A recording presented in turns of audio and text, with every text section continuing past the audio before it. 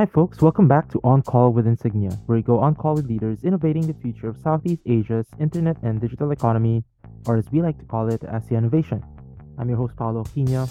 In this episode, join us in the fifth installment of our fifth year anniversary summit recaps, where we feature fireside chats with thought leaders and founders across industries, sharing their insights on various sectors and trends shaping the future of ASEAN Innovation. Historically, the rise in massive value creation in Southeast Asia's digital economy has been mainly driven by massive funding into horizontal e-commerce, fintech, and logistics platforms. Unlike the US, we haven't seen any full-scale regional B2B enterprise plays yet. But so far, we have seen the early innings of companies targeting this segment that have all raised significant funding rounds in recent months. So why are we seeing such companies raise significant funding during this next wave of innovation in the region? Is this the right time? We tackle these questions and more with Tian Song Lu, chairman and co-founder of pioneering voice AI solutions platform Wiz.ai, Todd Schweitzer, CEO and co-founder of leading open finance platform in Southeast Asia, Brankas, and Theodoric Chu, CEO and co-founder of Asia's leading mental health care company, Intellect. The conversation was moderated by Shefali Dudani from Insignia Ventures investment team and took place on September 23rd, 2022, and both the episode and transcript have been edited for brevity and clarity. For new calls every Tuesday, follow us on Spotify, Apple Podcasts, or wherever you're tuning into the show. For daily insights from entrepreneurs, investors, and operators in Southeast Asia's fast-changing innovation landscape, follow us on LinkedIn at Insignia Ventures Partners or Instagram at Insignia_VC. Now let's head into the call. Today we're going to be talking about B2B enterprise, and here we have founders that are pioneers in Southeast Asia in their respective subsectors. So one in finance, customer engagement, as well as healthcare. While your business have been around even before the pandemic, you have in recent months raised significant amount of funding. What do you think are the drivers for each of your companies today that have led to increasing interest in enterprise tech? I would love for you all to answer this question, but before that, would love to hear a little bit about yourself and your company, especially for the audience. Hi everyone, good afternoon. My name is Todd Schweitzer. I'm the CEO and co-founder of Brankas. Brankas is an open finance or open banking technology company really native to Southeast Asia. We operate in Indonesia, Philippines, Vietnam, and very soon in Bangladesh. And open banking or open finance looks a lot different in emerging markets and in particular in Southeast Asia. This is not your open banking Europe use cases, and it's very different and I think a much larger opportunity than it is in more developed markets. This is a region where in Indonesia, 50% of the population is unbanked. In the Philippines, it's more than 60%. This is a region where credit card penetration is below 5%. This is a region where online identity verification is basically done from scratch, kind of through manual KYC. So when you apply the typical open banking products of account data aggregation or payment initiation, you're actually solving fundamental financial services infrastructure gaps. And so we think that's a really exciting opportunity and things have been going great. And to Shefali's question on some of the drivers, I mean, fintech in Southeast Asia during COVID accelerated in an incredible way. A couple things were happening. Number one, the traditional incumbent FIs, which really relied on their physical infrastructure and physical distribution, branches were shut down. In markets like Indonesia or Philippines or Vietnam, bank branches were closed for 9 months.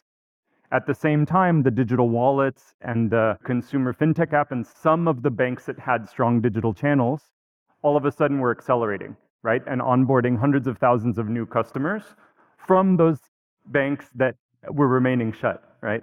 And so I think emerging from COVID, I've been just incredibly excited by seeing traditional banks that are really starting to think about API products as a new product category and as a new revenue driver where they can change the economics of reaching their populations and reaching particularly consumer and SME in a different way. And also there's, I think, a bit of real threat from the likes of the Gojeks and the Grab and the Dana and GCash in the Philippines that are actually taking market share from the consumer banking side. So that has really been an accelerant for open finance and fintech generally in Southeast Asia, and Brankas hopefully is going to be part of that trend moving forward. Thank you, Todd. Now we can move on to Theo, probably. So it's great to be here. I'm Theodoric Chu, the co-founder and CEO of Intellect. A bit about us. We are Asia's leading and fastest growing mental health care company. We essentially provide workforces, insurers, and individuals as well access to full stack mental health care across Asia. Today, we have the pleasure of serving over 3 million members on the platform. We work with leading employers like Dell, Singtel, Shopee, Foodpanda, and more. And we work with and partner with some of the region's largest insurers as well. Just to give a bit of background for many in the room, you guys may be thinking, is mental health care, a huge space, or is it a big space? And many may think it's actually a very nascent piece. But actually, an interesting stat and fact is that within Asia itself, 2 out of 5 people have an underlying mental health issue that's diagnosable, but less than a fifth of them actually seek or get access. Our fundamental belief is that it's one of the biggest crises and issues in the world. And in the next few years, and we're already seeing it very rapidly happen, it's becoming a very big issue to be solved for the region as well. And a bit leading towards the question that you had as well, of what we think are the driving trends for what we do in the B2B2C mental health care space in Asia. The underlying belief and tracks a bit to what I just mentioned, that it's a huge issue. Many people struggle. But fundamentally, mental health care in the space, mental health care systems in Asia are quite broken. It hasn't changed over the last few decades due to the stigma, due to the cost, and also the supply of providers in the region as well. However, if you look across the waters to the US, we've seen over the past few years some of the largest healthcare players emerging in the behavior and mental health space. And we very quickly see this trend, it's quickly moving to Asia, but not in an exact same manner. It requires ways of us localizing care, building our own infrastructure that's built for the region here as well. So that's one of the big things we think, that this is a huge underlying issue. The awareness and awakening towards the need for mental health, it's very quickly expanding. And in the next few years, we believe that fundamentally it will be as important and as big as physical healthcare fundamentally as well. So yeah, that's a bit about what we think. So building on to that, right, Theo, could you maybe share a little about some of the challenges that you faced along the way building Intellect? Just to give a bit of background as to what Intellect does fundamentally, it's a full-stack mental health care system in a single mobile app. Today we offer anything from self-guided programs, access to coaches, therapists, psychiatrists, and even a 24/7 distress helpline across all of APAC virtually, right? We have our app fully localized in over 10 languages, from English to Mandarin, Cantonese, Thai, Korean, so on and so forth. And we have importantly, build a network of mental health providers across the APAC region as well. Meaning to say, if a client of ours has an employee in China, for example, they open the Intellect app, they get a whole app in Mandarin, they get local native mental professionals that are native Chinese speaking as well. And we do the same across the region. So that's a big part of actually how we think and how we build what we're doing as well. I think fundamentally 2 big challenges are, one is that mental health care is a very nascent space in Asia. So not just the demand, but also the supply of it. We are building and carving out the category. The good thing is that there are many proof points already happening in the US and Europe, and Asia is a very closely following market that actually is expanding in need as well. So that's the first big piece. The market, we are leading it, but we're also building it all together. So there are challenges, but it's a huge blue ocean that we're trying to capture as well. The next key thing I would say is really building the infrastructure. It hasn't changed over the last few decades. We're building that pieces here as well. Moving on, Jianfeng, would love to hear more about your background and also your journey on building Viz.ai. This is Jianfeng. Actually, very honored to be here and participate. And right now, I'm a tech serial entrepreneur, and we started our company Viz.ai in 2019. We are actually a company have a vision, try to reinvent or smarter customer engagement, customer services using AI technology such as voice conversational AI and also NLP, text to speech, all these kind of technologies. Try to help to effectively and efficiently try to engage with customer for the business needs, a business task. And one of the technology we are very proud of is our robot we call a Talkbot. Actually, it can talk over the phone with the users of our clients. So they're like a human. More than, in a short survey, more than 90% of the audience, they are even not aware they are talking to a robot. This is basically our product and service. Right now, our bot is able to talk in 10 languages, including Singlish, Bahasa Indonesia, Bahasa Malay, Thai, even Spanish of a Mexican accent. And we also having large enterprise customers such as DBS, Singtel and Lazada, SeaMoney, etc. That's pretty much our experience here. I think the next question is also for you. I think you've built a great platform. You have several patents. You've also been recognized globally. And we also are aware that you have team across different regions and experts, and talent is lacking, especially for what you do. So can you tell me, how do you see the adoption of voice AI solutions evolving across markets in the region? Actually, this is a very good question. So I think like for adoption of voice AI and also like this kind of AI technology, I think like the first I was looking at from the market perspective. In market, I think like pandemic actually drives a lot for the digitalization, especially for business. So before pandemic, when we talk to large enterprises, they usually think, well, we are in a market with low labor cost. Why should I like adopt technology to do this? But like during the pandemic, a lot of enterprises, they feel such a need, because one of our customer is they experienced their like shutdown of their Malaysia call center. Then next several days, their backup call center in Philippines also shut down. Then like they have to switch back to their like a Singaporean like employees to everyone like a pick up phone call to support. So during the pandemic, they like contact us say, yeah, we need this kind of top-up services to help us to engage a customer. So that's one part. I think like this pandemic really drives the digitalization for business. So that's one part.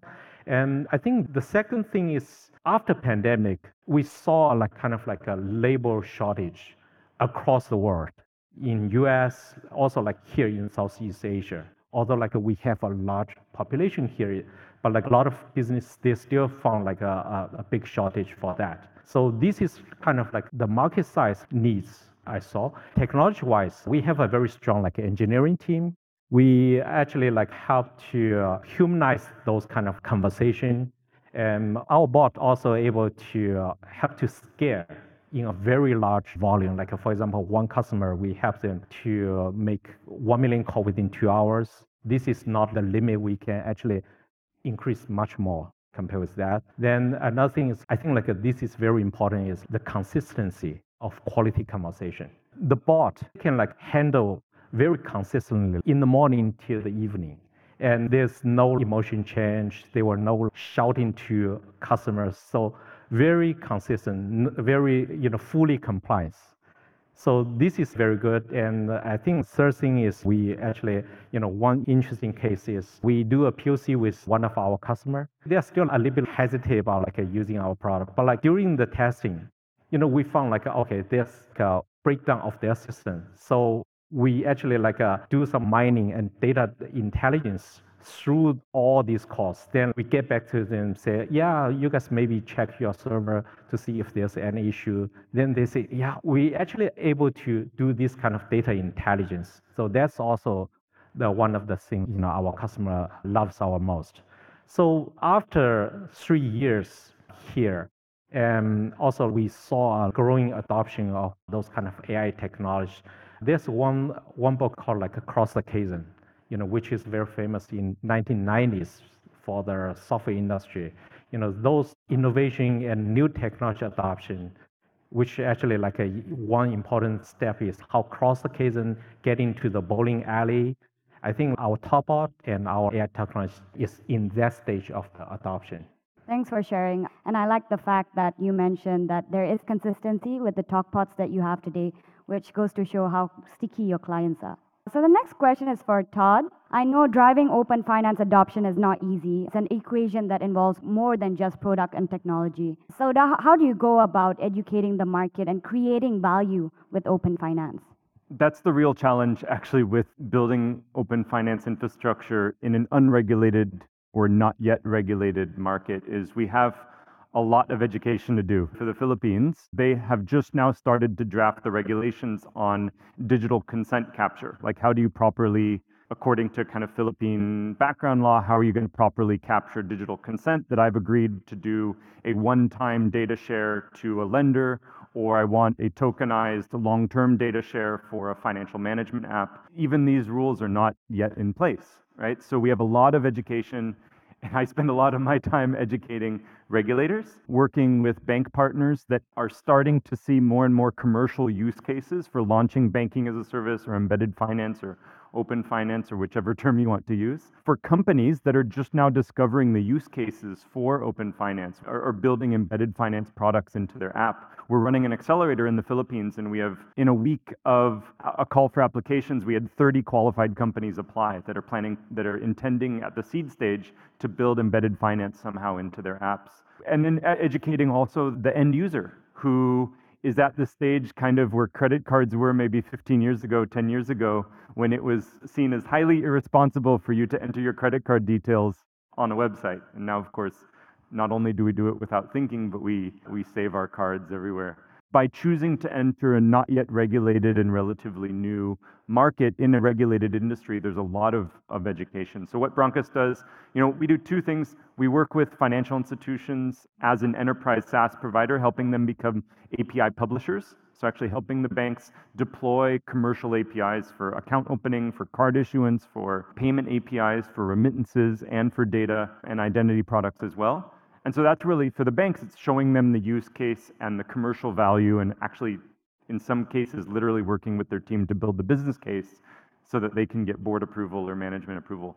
And then on the business side, it's showing the different ways that open finance can be an enabler for a new set of products. But yeah, as you described, Shefali, it's constantly educating the market and kind of articulating the demand, showing customer case studies, showing the security review, and demonstrating that this is a technology that can drive product innovation with our customers. It seems that you're also a pioneer in this space, right? If we look at open finance, and if we were to scan regions, I think one way or the other, soon enough, you're going to expand to a lot of neighboring regions in Southeast Asia. So how do you go about expansion plans? That's my first question. And second question, you've been in the industry for a very long time. I believe it's since 2016, if I'm not wrong. What have you learned? What are the key learnings that you would share to the audience today? So the first one is regional expansion. I mean, we made a bet early on that we're not going to provide an Indonesia-specific or a Vietnam-specific solution, because when we scan the market, a lot of the FIs that are looking to become API publishers or selling API products, they're actually going from 0 to 1. And that infrastructure, that API orchestration infrastructure, the developer portal, the security and admin settings, the standardized API definitions, that doesn't change market to market.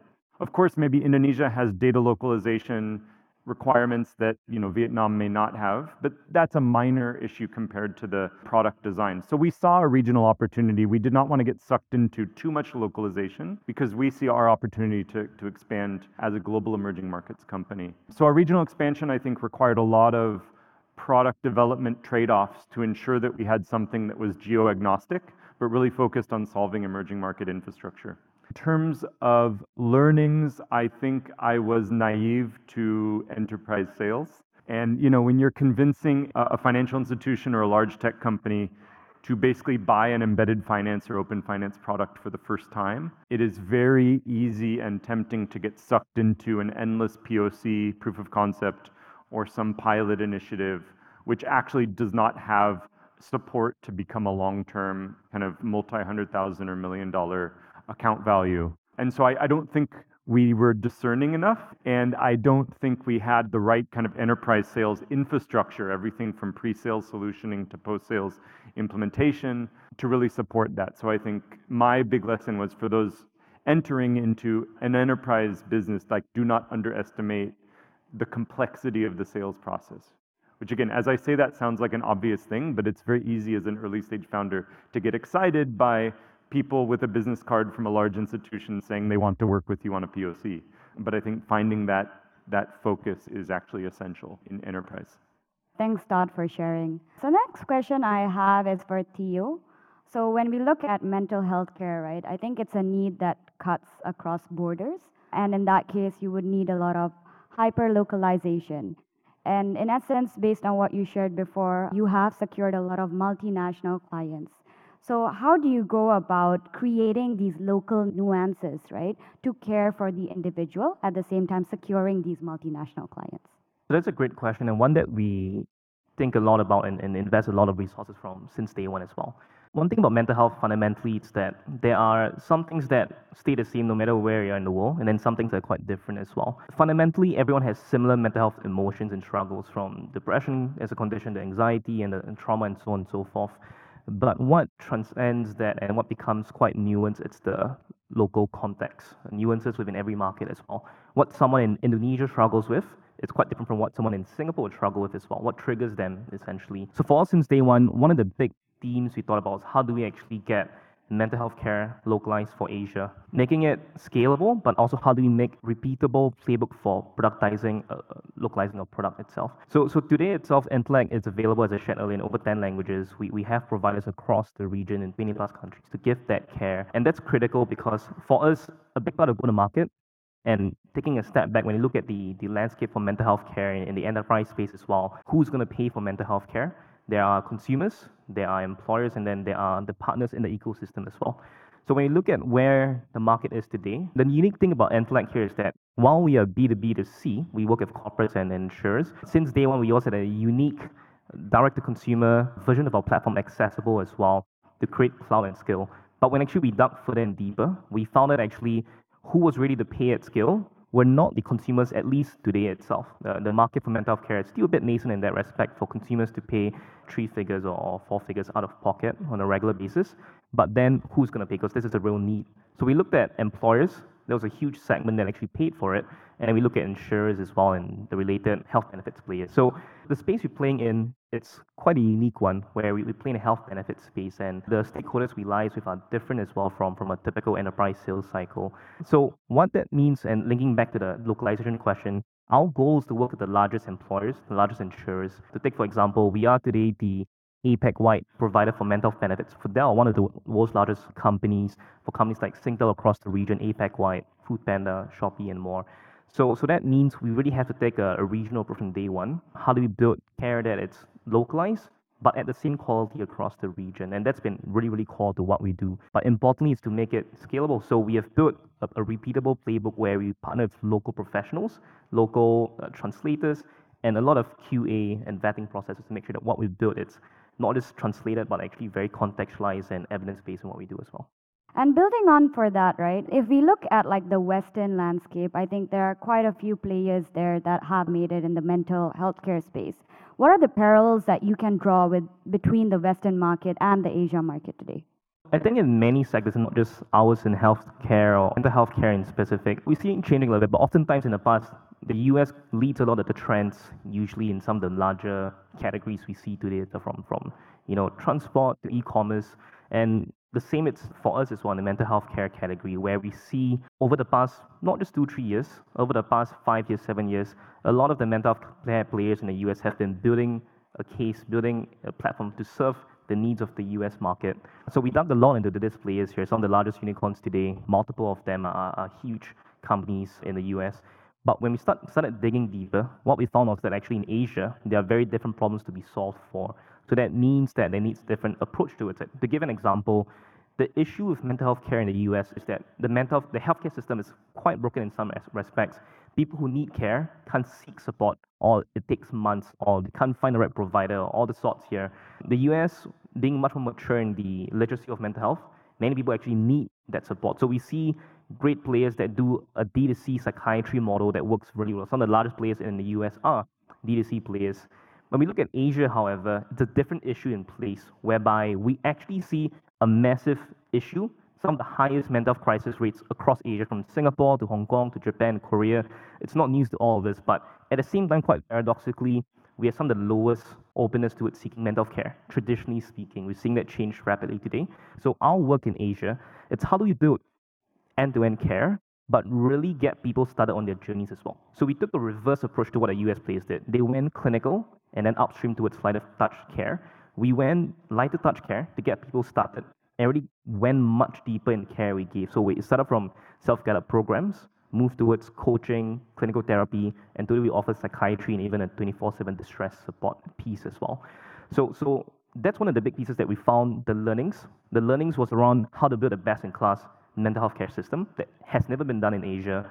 But what we did next was how do we make sure that we're solving the right issues in Asia. Naturally, it's very different problems, and we take it differently as well. Got it, I agree. I think we can draw parallels across even different companies, how localization is very important in Southeast Asia, not just in the healthcare space, but even in the finance space that we've seen recently. All right, so we only have 5 minutes left, and we have one question from the audience that has been pushed through the app. The question is, can you share examples of enterprise customers that you have worked with and how they have been impacted by the innovation you provide? Maybe Todd, can we start with you? One obvious example is in consumer lending in a market like Indonesia, a lot of the lenders will need to build credit profiles from scratch. So we work with a few of the largest consumer lenders, whether it's BNPL, Buy Now Pay Later, or e-commerce merchant financing, so that they can make instant credit decisions because they're getting verified, instantly available data from bank accounts, from e-commerce transaction history, from telco data. We also are enabling payment processors and e-commerce shops to accept direct pay by bank, which will be 80-90% cheaper than running through a payment intermediary. And if you're a payment processor on selling our aggregated APIs, then you don't need to interact also with 10 or 15 different bank infrastructures, which may have different implementations of various tech. And then for the banks we've worked with across Southeast Asia, enabling them to become API publishers, whether it's Mandiri or BRI in Indonesia, or whether it's NetBank or others, or ACB in Vietnam. We've enabled them to actually open up a new channel and a new product category where they can now onboard customers, or they can enable pay by bank products without needing to build new software. And actually the marginal cost of onboarding that new customer or sending that payment is zero, because it's the tech partners consuming an aggregated Brankas API that are doing the heavy lifting on behalf of the bank. So those are some examples. How about you, Jianfeng? Would you like to share? Since Todd just shared the story about a consumer lending part, I think I will also share the same story as you. Previously, those lending vendors, they usually hire thousands of people, try to make phone calls, try to do debt collection. But one of the customer we saw the trend is they start without any human agent being hired. Because those recruiting, training, quality control, and those human agent retention, this is a very tedious job and very, very hard to find those talents. So right now they usually maybe start with several human agents, try to do their debt collection job by themselves for maybe 1 or 2 weeks. So they set up the standards. Then later they were just using our bots, try to help them to do the phone call. Of course, they were also double check with the statistics. For this part, they actually significantly reduce the cost and also increase the productivity for that.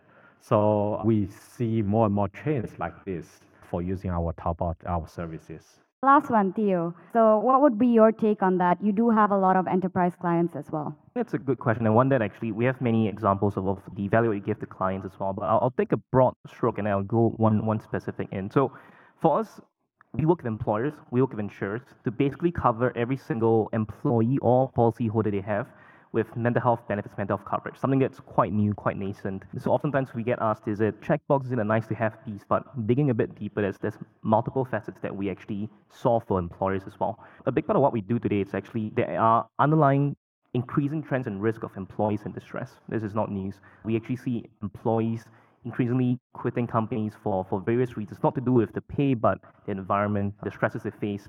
So there's one underlying piece where a lot of employers recognize today, many employees are struggling with some levels of distress quite critically and some more milder. So there's a big part we actually do to tackle that aspect there.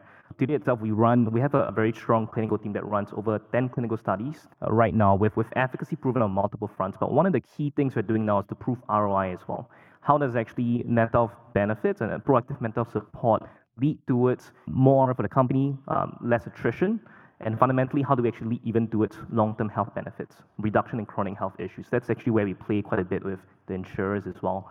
So that's one piece there. And the next aspect, employers and also insurance policies today, what people expect from where they work at has changed fundamentally. It's no longer just getting a paycheck or the likes there. It's a lot of times the benefits, the coverage, and the support they get from their employers, which is a big part of their lives. So we see increasingly not just the innovative, large global multinationals, but a lot of local conglomerates, even traditional clients we work with. We work with Avery Dennison, the Fortune 500 manufacturing firm as well across the region. So we see this increasing trend where mental health care is becoming one of the largest growing forefront, as important as physical health aspects. And that's when the benefit we give to employers. We make it easy and seamless for them to cover all the employees across the region through one very simple platform. Thank you so much for sharing the insights today. Thank you so much for your time today. Thank you. Thank you.